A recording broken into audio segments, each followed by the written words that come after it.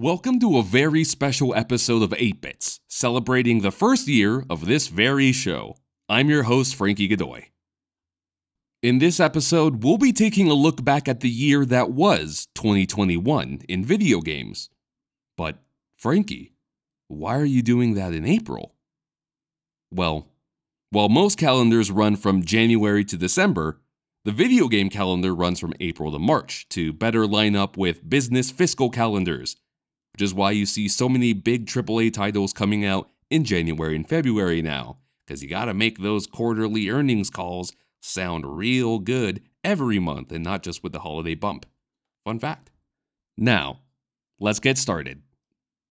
The gaming industry continues to get smaller. On top of the acquisitions from 2020 and early 2021, the biggest players in gaming continue to snatch up other fish in the sea of video games. One of those acquisitions happened to be one of the biggest acquisitions of anything, ever, with Microsoft's acquisition of Activision Blizzard. The pending $68.7 million purchase is up there on the scale of the recent Disney-Fox acquisition, or any number of pharmaceutical mergers in the last 30 years. The acquisition is so large that it has some regulators concerned that it may turn Microsoft into a monopolistic player in the video game space. Microsoft is no stranger to monopolistic behavior in both the internet and operating system space, but the rules as to what constitutes a monopoly have laxed since Microsoft last faced such scrutiny, making the home of Halo also the home of Call of Duty all but an inevitability. The other big players in games have been making their own purchases as well. Bungie, who was once very vocal about maintaining their independence following their departure from Microsoft, was acquired by Sony for $3.6 billion. However, unlike some of Sony's other acquisitions like Housemarque and most recently Haven Studios, Bungie will be a wholly owned subsidiary of the company, riding the line of independence and financial safety. Outside of the console makers, the largest publishers are also expanding their stables. Take-Two Interactive bought Zynga, the home of Farmville, Words with Friends, and more user data than anyone should be comfortable with. The combination of Zynga, Playdots, and Social Point together make Take-Two not just one of the biggest players in the PC and console space, but also on mobile. Epic Games, before quietly a big player with their Unreal Engine, is now loudly acquiring companies in and out of the gaming space. In November, Epic acquired music gaming powerhouse Harmonix. On top of their experience with music games, the studio also has lots of experience handling music licensing, experience that can bolster Fortnite as a digital concert space. Also in the music space, Epic purchased Bandcamp, the music storefront and social platform for smaller artists. Bandcamp is the latest of Epic's purchases to grow its variety of storefronts supporting independent creators, such as digital artist stores, ArtStation, and Sketchfab. Most of Epic's acquisitions are all for supporting independent creators with their newfound wealth in the face of the company's legal battles against Apple and Google. It's not just the gaming industry that's getting smaller, but the very things we play our games on. A decade ago, people were claiming that the dedicated portable gaming device was dead. Who needed a 3DS or Vita when you had a smartphone? And to be fair, they were mostly right. The PlayStation Vita died a quiet death, and while the 3DS sold well, the device was not selling like a Game Boy or even the DS before it. The money was on mobile. Nintendo, however, shook the gaming landscape in 2017 with the meteoric success of the hybrid portable console, the Nintendo Switch. Finally, after years of claiming that console-caliber games were possible on mobile, Nintendo decided to make the console go with you. The Switch continues to sell, with the OLED model releasing in the fall, refreshing the lineup of systems. The Switch also started to inspire other hardware manufacturers to make portable hybrid gaming devices. Pocketable PCs like the GPD Win and Ion Neo were all the precursors to today's new portable contender, the Steam Deck. What the Steam Deck has over its competitors is the convenience of Steam and its massive library of games to back the system. The Steam Deck continues to make headlines from the backing of the PC gaming community alongside the sheer demand for the product. Other creators, seeing the Switch as a bastion for retro games and Nintendo's own negligence of its retro catalog, took it into their own hands to create the definitive retro gaming device.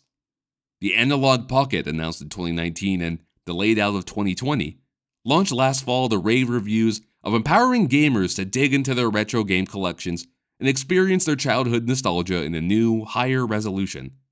What was old is new again. Rather than make something old feel new, the team at Panic and Teenage Engineering designed a new handheld that was new but very much felt old. The quirky Panic Playdate, with its 1-bit LCD screen and crank, is finally beginning to ship this month after months of delays, with initial reviews being quite positive. All the new portables on the market are here to counter the idea that portable gaming is dead. Portable gaming is going nowhere. And now for a message from our sponsor.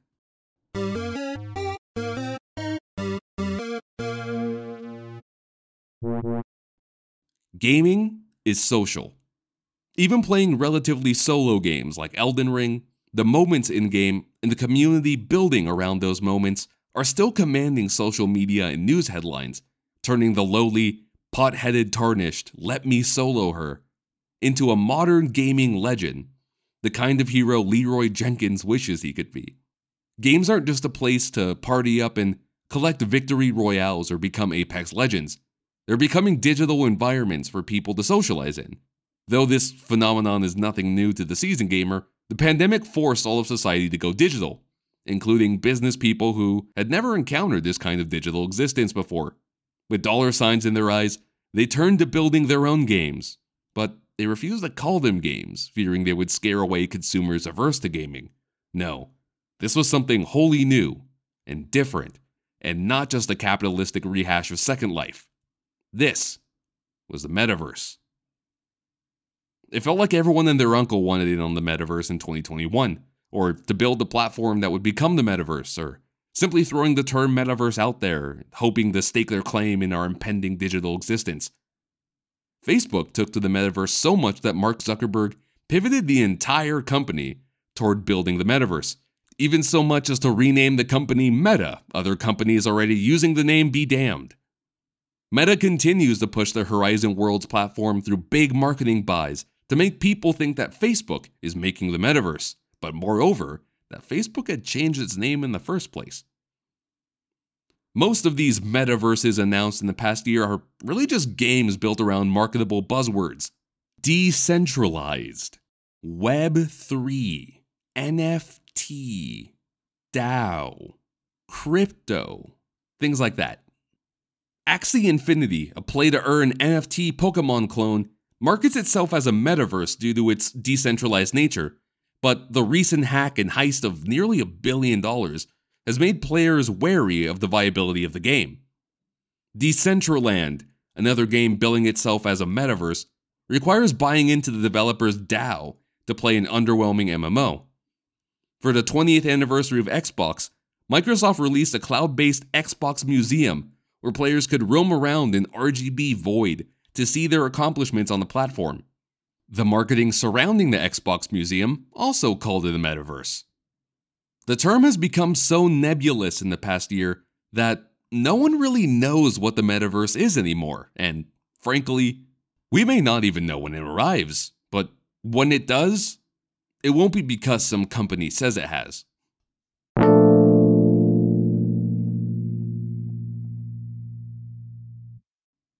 If there was one thing that the past year showed, it's that big businesses really take their workers for granted. The development cycle of video games has demanded crunch, or putting staff into mandatory overtime for extended periods of time in order to meet arbitrary, unrealistic deadlines. To lessen the blow, the studio may bring on contractors to work harder for less, dangling the carrot of full-time employment ahead to keep them working, only to lay off most, if not all, once the project is complete. All of these stressors would be stacked on top of the existing pressures of toxic leadership and even worse behavior around the office, especially so for women working in the traditionally male-dominated video game industry. The Activision Blizzard harassment lawsuit became the domino that fell to set off a workers' revolution across the industry. For the first time, groups of workers across games came together to demand improvement across the industry. Workers' coalitions began forming within companies, like a Better ABK with Activision Blizzard and a better Ubisoft. The first video game unions were formed, including the Vodio Workers Union and the Game Workers Alliance within Raven Software, though the latter is still fighting to be recognized by management at Activision. Brave individuals and teams sought to speak out against their leaders, potentially sacrificing their careers over wanting to improve the industry. Change is coming around, with games being delayed past their initial goals to avoid crunch, such as Horizon Forbidden West and God of War Ragnarok. Unlike in the past, consumers largely seem okay with the delays if it means they'll eventually get a better game and that the people making their games are healthier, fearing another flawed launch on the scale of Cyberpunk 2077. Bungie is transitioning to a primarily virtual office, letting employees work from anywhere. QA contractors of Activision Blizzard are also being brought on full-time and getting full benefits, though that excludes the unionizing QA staff of Raven Software. Changes are happening, and who knows what the video game industry will look like in the future. And now for a special version of Looking Forward, where we look forward into the coming year and make predictions as to what will happen. I said I wouldn't ever do this on the show because, frankly, you shouldn't really care about what I have to predict about the future. But I'm going to do my best to try and make an educated prediction. So, my first prediction: a major publisher or developer, even with all of the public backlash, will create a play-to-earn game or insert some play-to-earn aspect using all NFTs, cryptos, and everything into one of their games. Based off of what their president has been saying, I'm pretty sure it's going to be Square Enix. Imagine using Kingdom Hearts, for example, as a play-to-earn title where you can play to earn different Keyblade NFTs. Lovely. Next, a big intellectual property, not really well known for video games, but outside of the video game space, will return to the video game space and make a big splash. One Piece seems to be doing something right now with their upcoming RPG that actually looks pretty cool. But I'm thinking that this IP is going to be Avatar, not the Blue Aliens, but The Last Airbender, as the production studio that is host to all things Avatar from Viacom is really gearing up for something this year. Next, a big company will enter the video game industry that is already not part of the video game industry. I think it's going to be A24 Films. The company has already seen success producing different films as well as television. Now the next reasonable step is to get into video games to compete potentially in that indie space, or provide money to have like a slightly higher budget and indie games, something like Private Division from Take-Two. That's the kind of line I'm thinking. Lastly, one of the big players in the video game space is going to release new hardware or a peripheral that will perform well in reviews but will not perform well in sales. So it'll be something really cool, but it will probably be just a little bit too expensive, so it'll need to get cut, and so it won't make all that much money, or just be something that consumers aren't particularly looking for. I'm thinking something along the lines of PSVR 2, potentially, since I personally don't think there is a big demand for VR despite how cool it is. A revision of the Valve Index, or some weird Nintendo thing that only Nintendo could make. But hey, those are just some of my predictions for the next year, and that has been 1 year of 8-Bits. So, first, thanks. Thank you for listening for 1 whole year. Thank you for listening to me for 1 whole year. I really appreciate it. I know I say that I appreciate it literally every episode, but actually, I'm super appreciative of literally every person that listens to this show every week. I see those numbers, and I appreciate all of you out there. So, here's the 1 year. And if you want to follow me for the next year and however else long this show is going to run, follow me on Twitter at Frankie Godoy. That is at FrankieGodoy. And also follow the official show Twitter at 8bitsgg. That is the number 8, BITSGG. No normal episode this week because I'm super busy. I have to fly to California for stuff. But I'll be sure to wrap up this week's news next week as well, probably in a speed run like that Amy Hennig Star Wars news. That sounds really cool.